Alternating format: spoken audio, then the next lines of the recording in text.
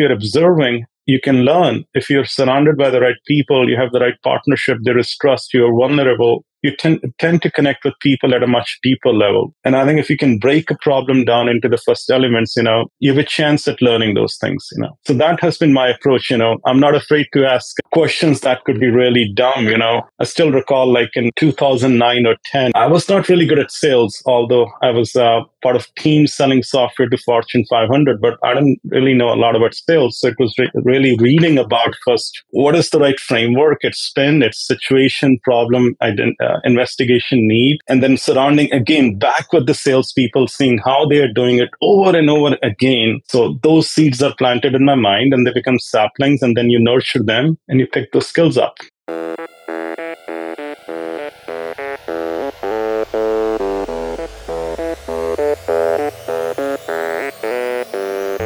Welcome. I'm your host, Dino Cattaneo, and you're listening to Authentic Leadership for Everyday People, the podcast where we investigate the connection between effective leadership and authenticity. If you're looking for inspiration and tips on how to become a better leader by being your true self, you're in the right place. Last week, we talked about the portfolio life with Christina Wallace.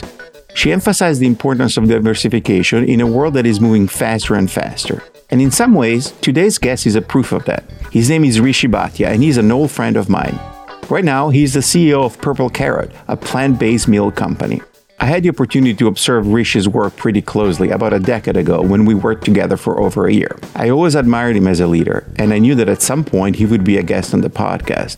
And today, it's actually a great opportunity to continue the conversation around diversification of skills. Rishi followed a somewhat unique path in his career. He rose through the technology and product ranks in the business-to-business high-tech sector, but he ended up as a CEO of a direct-to-consumer food company. In our conversation, he shared his path, how he kept a learning mind throughout his career, and some of the unique roles that he took along the way, roles that allowed him to become a CEO in a completely different industry. And since he spent a lot of time in companies held by venture and private equity firms, he also shares some great tips about how to negotiate the relationship between the executive leadership team and the investors. So this is going to be a really rich podcast, and I hope you enjoyed it as much as I love talking to my old friend Rishi. Rishi, welcome. I'm going to start by being honest with my listeners. I think it was about 11 years ago, I had an offer to join a company where you were as a digital marketing officer, and I knew that in order to be successful, I needed to get along with the CTO and head of product. So before I accepted the offer, I asked him if I could meet with him. And I think it's been a beautiful friendship ever since. I realized 5 minutes into that conversation, you've been a great partner. I think we had a good run for the year and a half that I was there. And it has been amazing to watch you over the past 11 years go from a great technology leader to a CEO. So I'm proud to be your friend. And thank you for being here today. Thank you for having me, Dino. I still remember the day we met. In fact, what I've really enjoyed with you is sort of like a holistic approach to life. I've always felt that not only you had balance in the professional life, your personal life and your values, sort of like what mattered to you, that not only came to your professional life, but it was like, I felt that you were very well-rounded from our initial first conversation, and deeply appreciate the friendship. Now that we got that out of the way, some people know that this is going to be a highly biased conversation on my part. I want to start, maybe if you're comfortable sharing with my listeners your story, how you came to the US and how you got started in your career. Yeah, sure, Ken, Dino. So originally I grew up in the northern part of India, finished my engineering, and I came to US in late 90s and came with a dream and two suitcases with not a whole lot, and worked for a startup on the West Coast in the healthcare space. They got acquired by Sun Healthcare. Then I moved to CA Technologies for, about 9.5 years I was there, and really did a lot of like enterprise software development for Fortune 500. I was a developer first, then I got promoted into increasing responsibilities and ended up leading, a lot of like new products into new markets, because CA had way back, footprint in the enterprise software world, and they were migrating more towards back then into, from mainframe into desktop, then into more towards like a bit towards like managed infrastructure. So all that, had to be leveled up. And I was part of that journey. So I got moved around in FCA a lot into products that were nascent or products that were in trouble. Had a great run there. So I think in a sense, it has been a great journey so far, but I'm learning all along.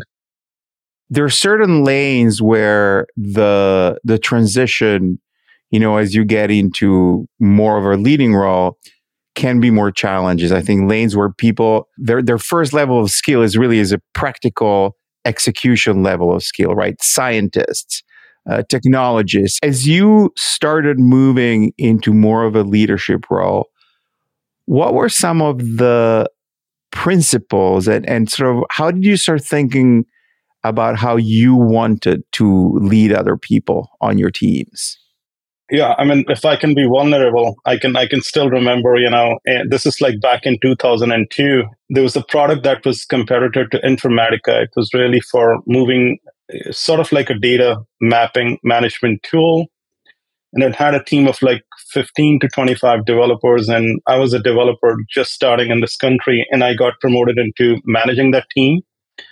And literally at the onset, I had a breakdown because I've never managed people before. I felt I did not even had a competency to do so. But somehow the senior VP and the CTO, they decided to make me the manager. So I still remember that it was really sort of a tough path for me in the beginning. But really, I had to go back and challenge my own mental model. And it's sort of like if you take a step back, right? It's like cascade of skills, right? If you're good at math, but then you get into accounting, your skills are slightly more valuable. You get into FP&A and you are working on scenario analysis, they are more valuable. You go into business modeling, they become more valuable. You go into becoming a CFO, they even become more valuable. So I think one of the things that has really helped me in life is I love to learn. I'm curious. So it's like cascading skills to go to a higher value proposition, sort of for myself and the people around me. I believe that everyone has a lot of innate potential. And in order to unlock that, you need to be in the right situation with the right incentives and the right values. I think if you can combine sort of the mission with the cultural aspect and with execution, you can unlock that lingering potential. Was there a moment or an episode where maybe you went through something challenging and it helped you kind of like figure out how you wanted to work with other people, lead them? Is there a story that you would feel comfortable sharing?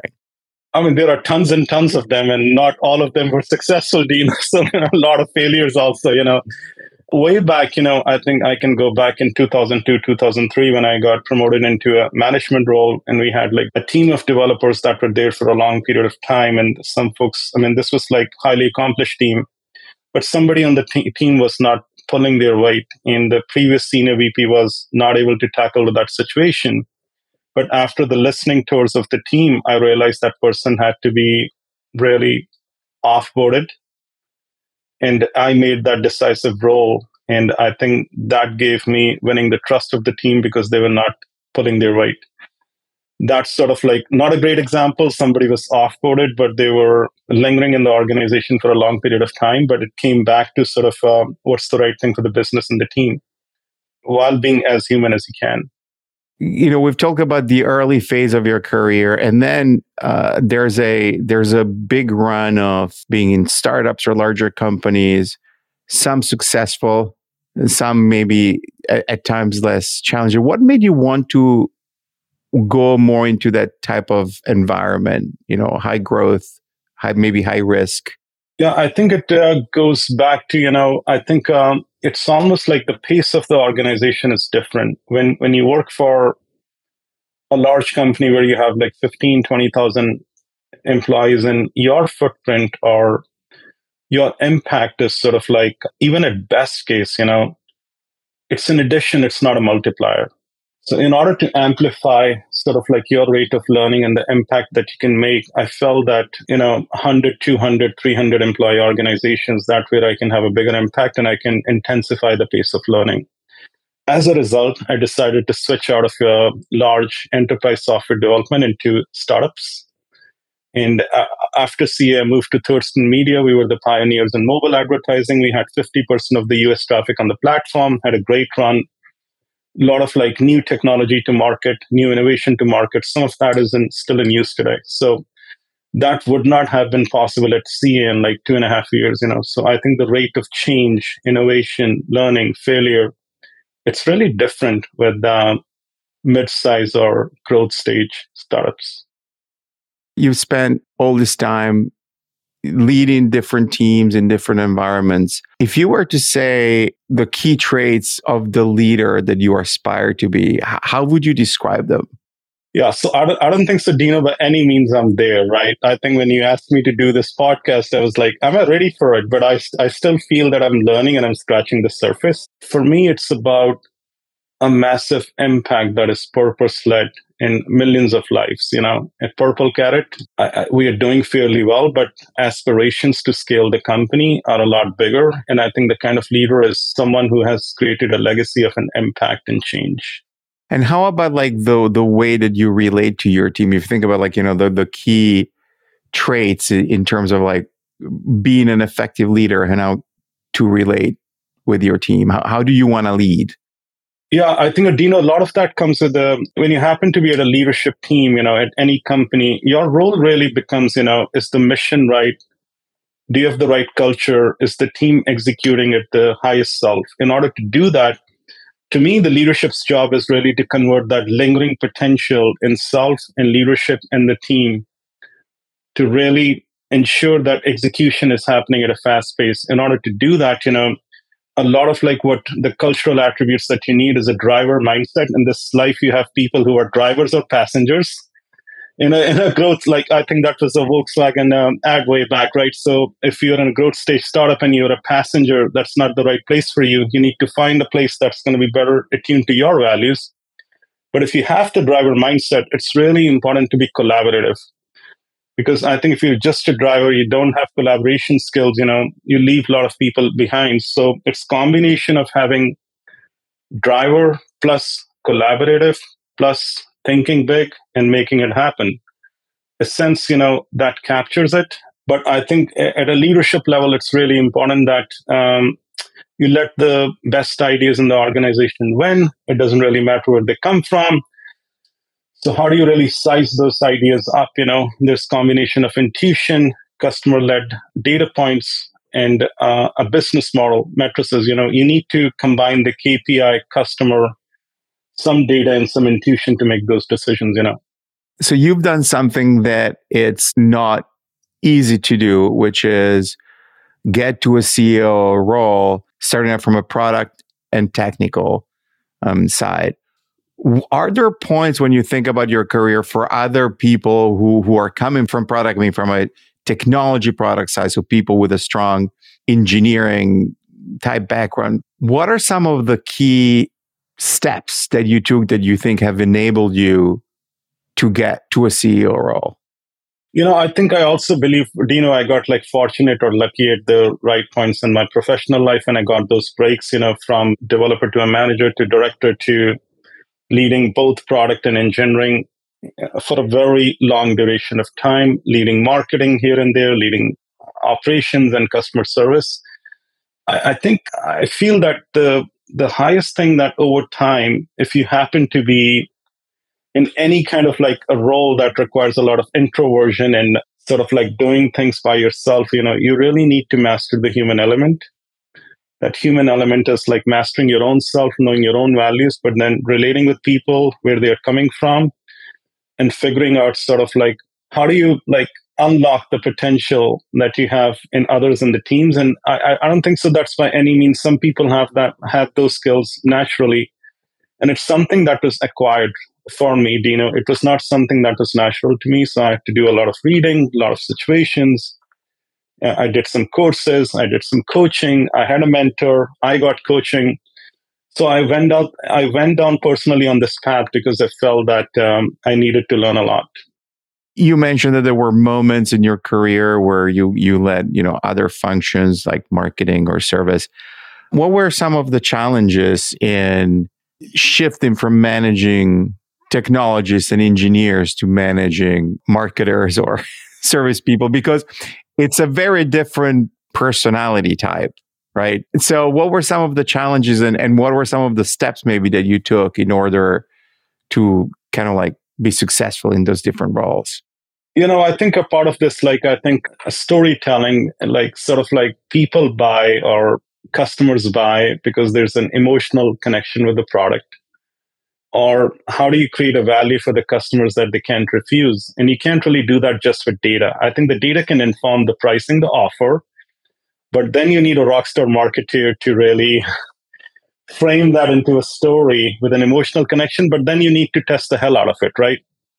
And sort of like mastering those elements, and I would say I'm like jack of all trades, master of none, right? But surrounding myself with people like yourself, right? When you were marketing at Integral, Astonish, and we had like 600 customers, when you came in, you looked at the value proposition and you were identifying pieces that we need to really have a different take, right? In terms of value creation and how do we build the software and go to market, right?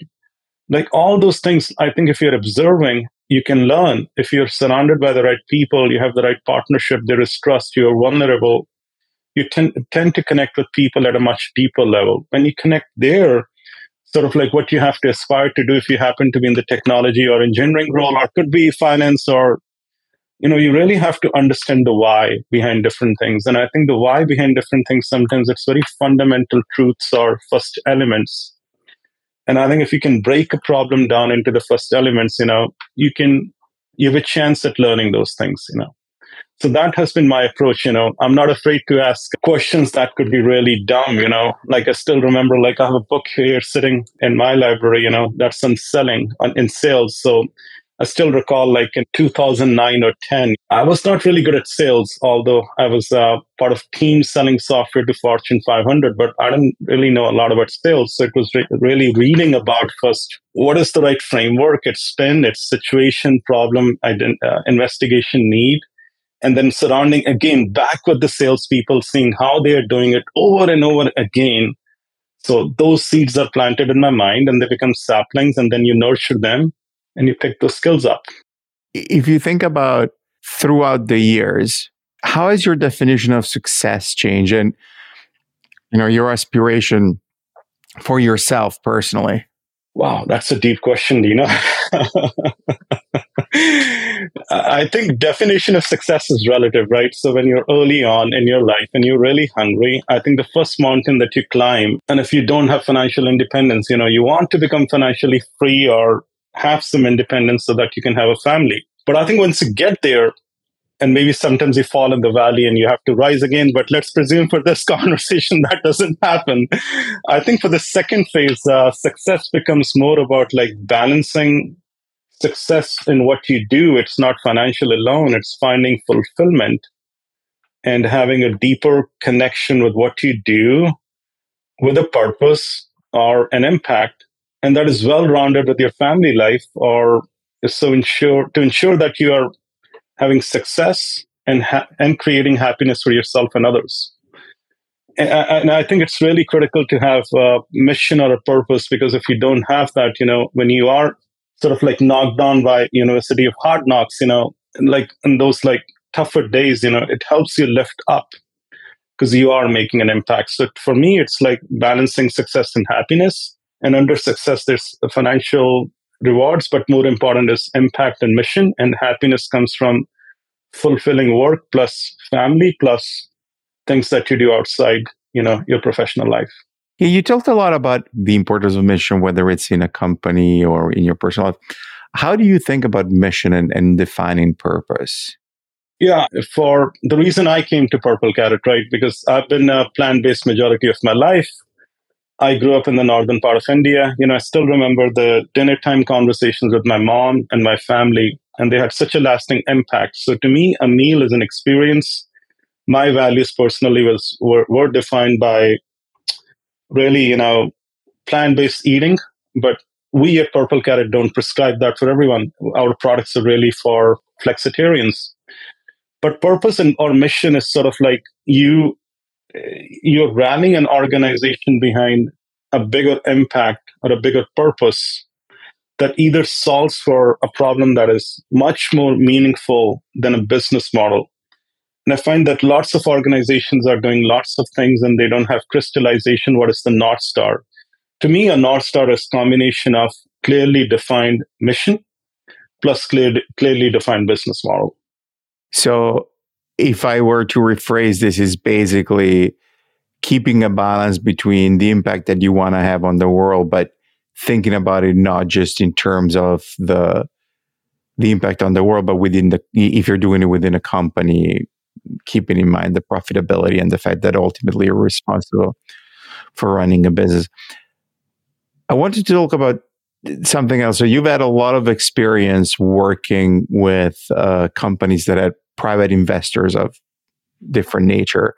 What are some of the key things that you learn in communicating with them and representing, on one hand, advocating for the company and the overall business, but on the other hand, realizing that you are, serving the need of the investors as well? Yeah, no, I think it's a combination of, I think so with investors, sort of like you can break it down into like three segments, when things are going really well, when things are going okay, and when things are not going well, right? So let's start with when things are going okay, it's really important that as a leader, you're thinking about shareholder value.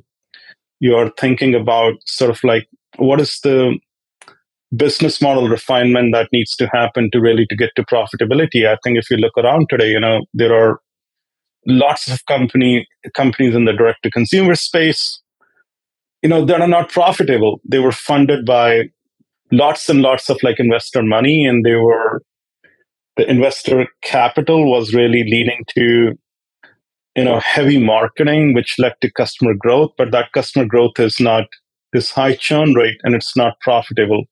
So in the OK stage, I think as we are rewriting sort of like the investor economics, it's really important to pay attention to a business model, crystallizing sort of like what are the critical KPIs and can you get the business model there? I think in the OK state, it's really important to do that.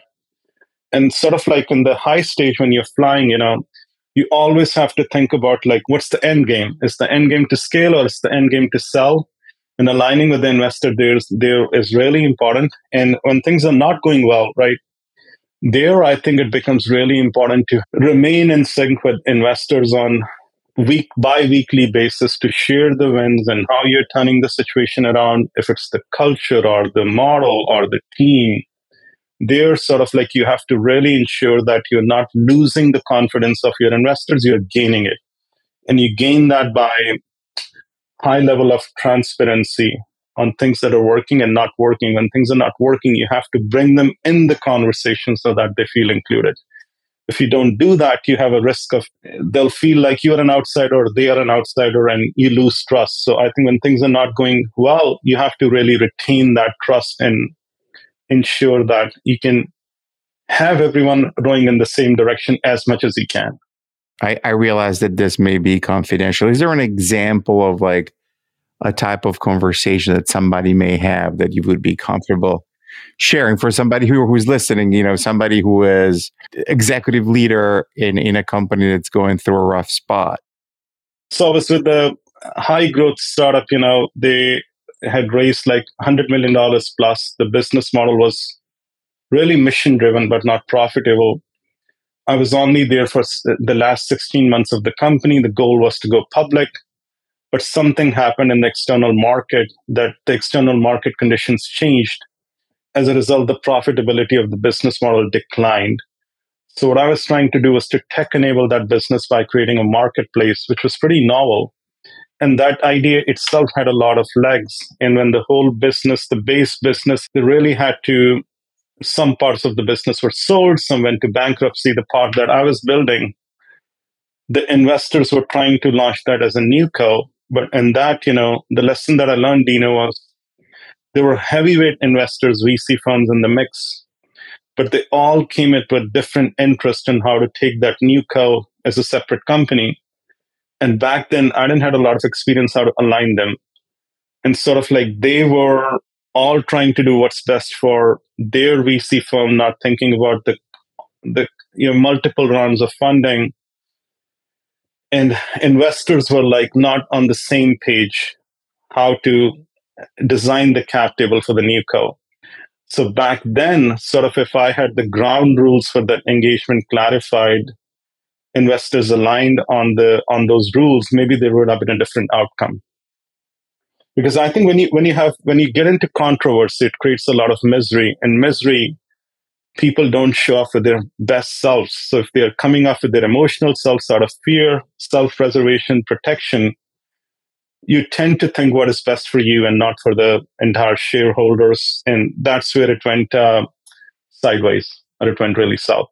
Yeah, so this brings up another question, and I think that maybe some of the people directly involved will know this, but I think we've been cautious enough that we have protected the privacy of the example. So the other question is, as an executive that ends up in a position like that, how do you think about when it's time to maybe stop trying because the situation is too complex? So I think I'm probably the wrong person to ask that, because I tend to stay throughout things and endure till the end, and still having a hope that I can help turn things around. So, Dino, my learning through this, and I don't know if it's right, I'm still learning, sort of like you can view the relationship with your investors like if you have a relationship with your partner, right? Could be you're dating someone, you're married. If you have a lot of like red signals, and I think if you're not paying attention to them, it's insanity to expect different results, So sort of like paying attention to those signals, and that might be one way to do it. And those signals could be that maybe they don't want to put further capital into the business, or they want to break the company into different parts, And I'm not saying any decision there is right or wrong, right? Because as investors, they also have how the VC and private equity firms are structured. They are also responsible to their shareholders, and they have to also answer, right? So it's sort of like the winning game, everyone wins, but when it's losing proposition, that's when investors are going to think about what's best for them. But if you're on the executive team, you have to think about not only shareholder value, you have to think about customer and the business model and the employees, Yeah. So first of all, thank you very much for being willing to share all of this. I want to go now to a more positive story, because at Purple Carrot, you joined the company when it was in the early stages and have been part of the team, and then were part of the successful sale, and then took a role as CEO and after leading the integration. So for somebody who joins a company with a team of founders and then is key part of the growth, what are some of the key thoughts and steps as going through something like an acquisition and transitioning the company from being an independent high growth startup to being part of a larger organization with different responsibilities and different culture? Yeah, at the highest level, right? So I came to Purple Carrot when it was really in a garage. We had Andy and Brian had an idea. There was not yet just product to market. There was not an office yet. They wanted me to be a co-founder, but I went to do a different startup, which was really machine learning, customer engagement for banking with 50% of the traffic. So, but I remained with Purple Carrot as an advisor, because really the mission of Purple Carrot has always been an attraction to me from the very start, really to take plant-based eating mainstream in a way that works for you. And given that, I've been vegetarian throughout my life, that mission or purpose was my reason to always remain with Purple Carrot. So I think in the journey of the company, it was really exciting to see the growth that we have. From the very start, it took off, and then we had Tom Brady. That was another boost to the company. And then we got acquired by ORD, which is a company that is publicly listed in Japan. And their sort of the value proposition was ORD has been doing business in Japan for a long period of time. They've been there, done that. So they know the operations, fulfillment, and they sort of have a code that they have refined over time, over and over again. And we can scale Purple Carrot faster by learning from them. That was the reason for the acquisition. Purple Carrot, we had massive growth during COVID. We are putting the company back in the growth mode again, but the parent company is also helping us sort of bring that, not the secret code, sort of like their learnings that they have painfully learned over the last 15 to 20 years to help us go to market faster. That's great.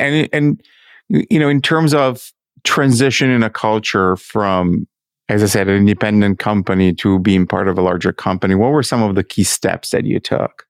Yeah, I think a lot of this is, integration. And I had gone through like integration a couple of times before in my professional life, early on when the healthcare company was sold to Sun Healthcare on the West Coast.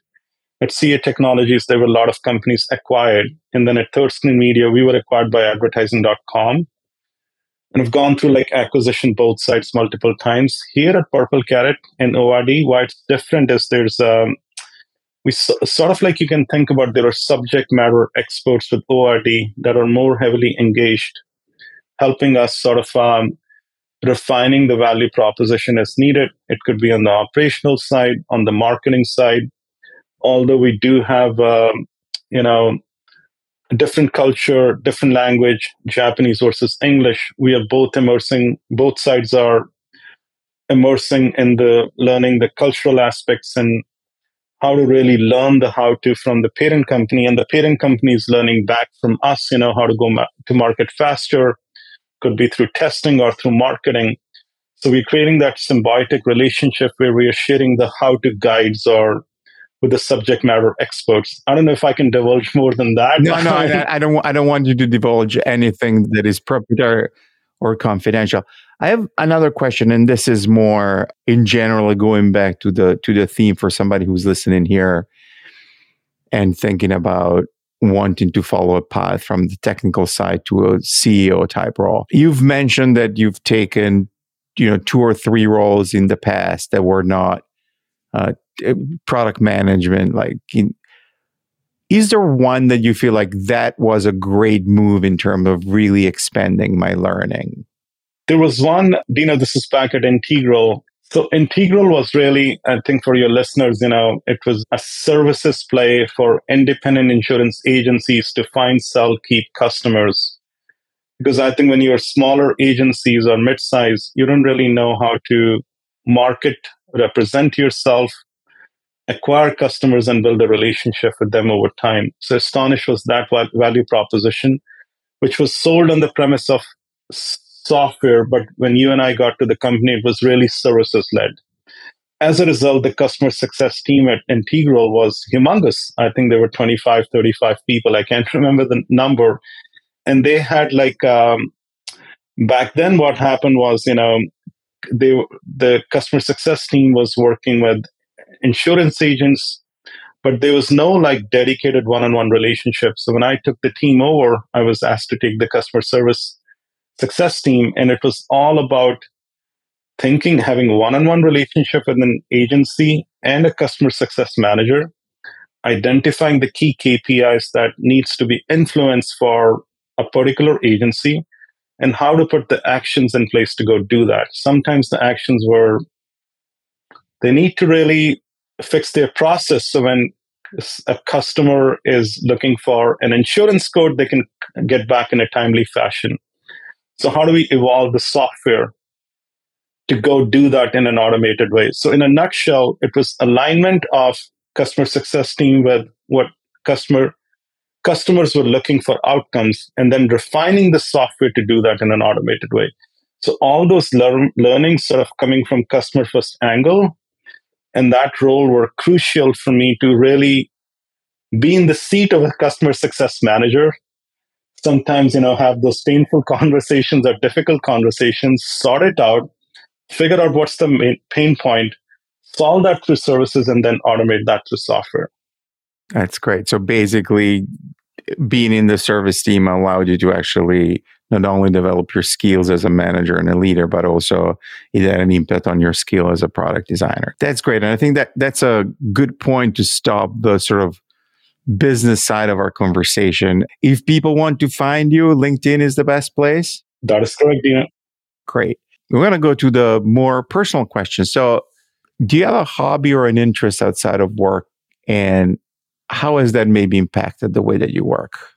Yeah, I mean, I think my life is pretty full. I learn a lot from nature, love hiking, love walking, also love playing racquetball, love spending time with my family and reading. I'm not a big Netflix.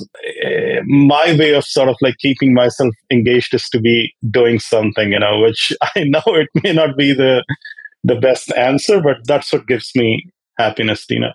That's great. And now this is my favorite question that I ask everybody. Is there an expression or a cliche or a piece of business jargon that drives you crazy? And what is it? It's the concentric circles in PowerPoint, where you're trying to slam everything in a slide and say it has synergy. Maybe that's what gets to me. It's maybe BS without really rooted in reality. Final question. I call it food for the body or food for the soul. And you can answer both sides if you want, but basically food for the body is like a recipe or a drink that you really love. And, if you go the soul right, a book or a piece of music, art. You said you don't watch movies, so maybe not a movie, but something that you love and inspires you. Given that I'm leading Purple Carrot, so it has to be a food answer first, right? So I think at Purple Carrot, you'll find like unique recipes. And sometimes, the combination of like ingredients is so unique. One example is, my favorite is like potato malai kofta with spinach and tomato chutney. And that comes as a meal kit. So I'd never tried that before, that you can do something with malai kofta and combine that with spinach and tomato chutney. It's really thanks to the great culinary team that we have. And I think so that's really on the food angle, I can have like hundreds of recipes and, you can come to my house and we can cook together. So I think that could be its own podcast, and maybe I can have the head of culinary join us, or someone from the culinary team. I feel that, food is like from different angles. There's the food that we eat, but it's also the emotions and the thoughts. And I think for that angle, for me, it's really meditation. And if you want to check a book out, it's Autobiography of a Yogi by Paramhansa Yogananda. That's like one of the books for me that I've read over and over again, multiple times. Okay. Fabulous. Rishi, thanks so much. It's been great to have you. I'm so excited to do this with you and to finally have you on the podcast. Probably took me a little too long to ask you, but it's great to have you with me. Thank you for having me, Dina. Thank you for listening to this episode. If you enjoyed it, find a friend who may enjoy it and tell them that they should listen to it. And if you really like the show, tell your friends and post about it on social media. Every little bit helps. Also, make sure you're subscribed to the show on your favorite listening platform so you don't miss any episode. And if you listen on a platform that allows reviews like Apple Podcasts, Audible, or Good Pods, please leave us a stellar rating or a review. Now stick around, because after the credits, I am going to play a song by Susan Cattaneo, one of Boston's best Americana singer-songwriters. For links to Rishi and Purple Carrot, go to the episode page on my podcast website. The site is al4ep.com, spelled with the number 4. You can email me at dino@al4ep.com. Please make sure you follow the podcast on Twitter and Instagram. The handle in both places is at AL4EDP, spelled with the letter D. And on Facebook, look for Authentic Leadership for Everyday People. This episode was produced by me, Dino Cattaneo, with additional edits by Pro Podcast Solutions. It was recorded remotely using Squadcast.fm. The theme music was composed, produced, arranged, and recorded by Nicolas Cattaneo, who also played keyboards and drums, with Tony Savarino on guitar and Jesse Williams on bass. And now, as promised, here is a song by Susan Cattaneo. Today is just a beautiful and reflective song from her album All Is Quiet. The song is called Blackbirds. Enjoy.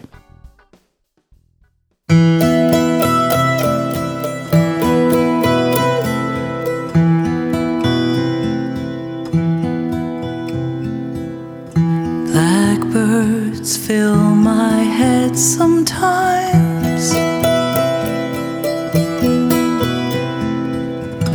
Dark words, my mouth gives them wings to fly. Old stories feel like nursery rhymes. You tell each one by heart and I tell mine. I tell mine.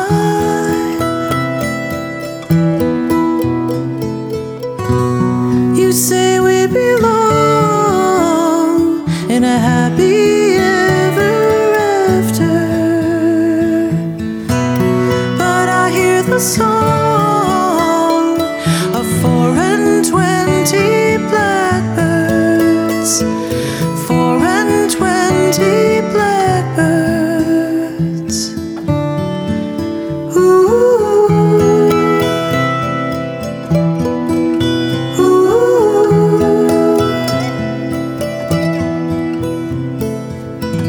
Dear love, can fairy tales come true?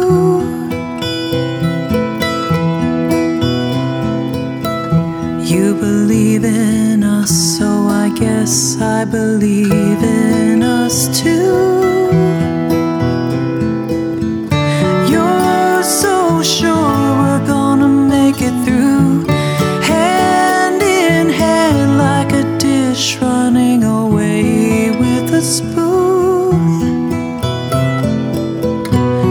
You say we belong in a happy ever after. Maybe you're wrong. Say 4 and 20 blackbirds, 4 and 20 blackbirds. Ooh.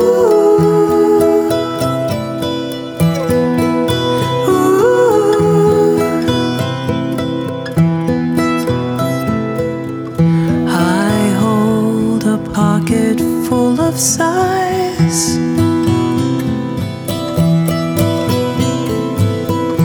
You hold me so I won't say goodbye.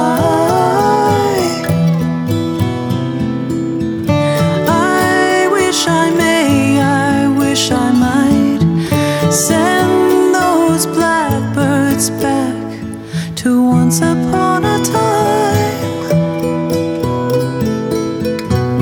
You say we belong in a happy ever after, but I sing the song of 4 and 20 blackbirds.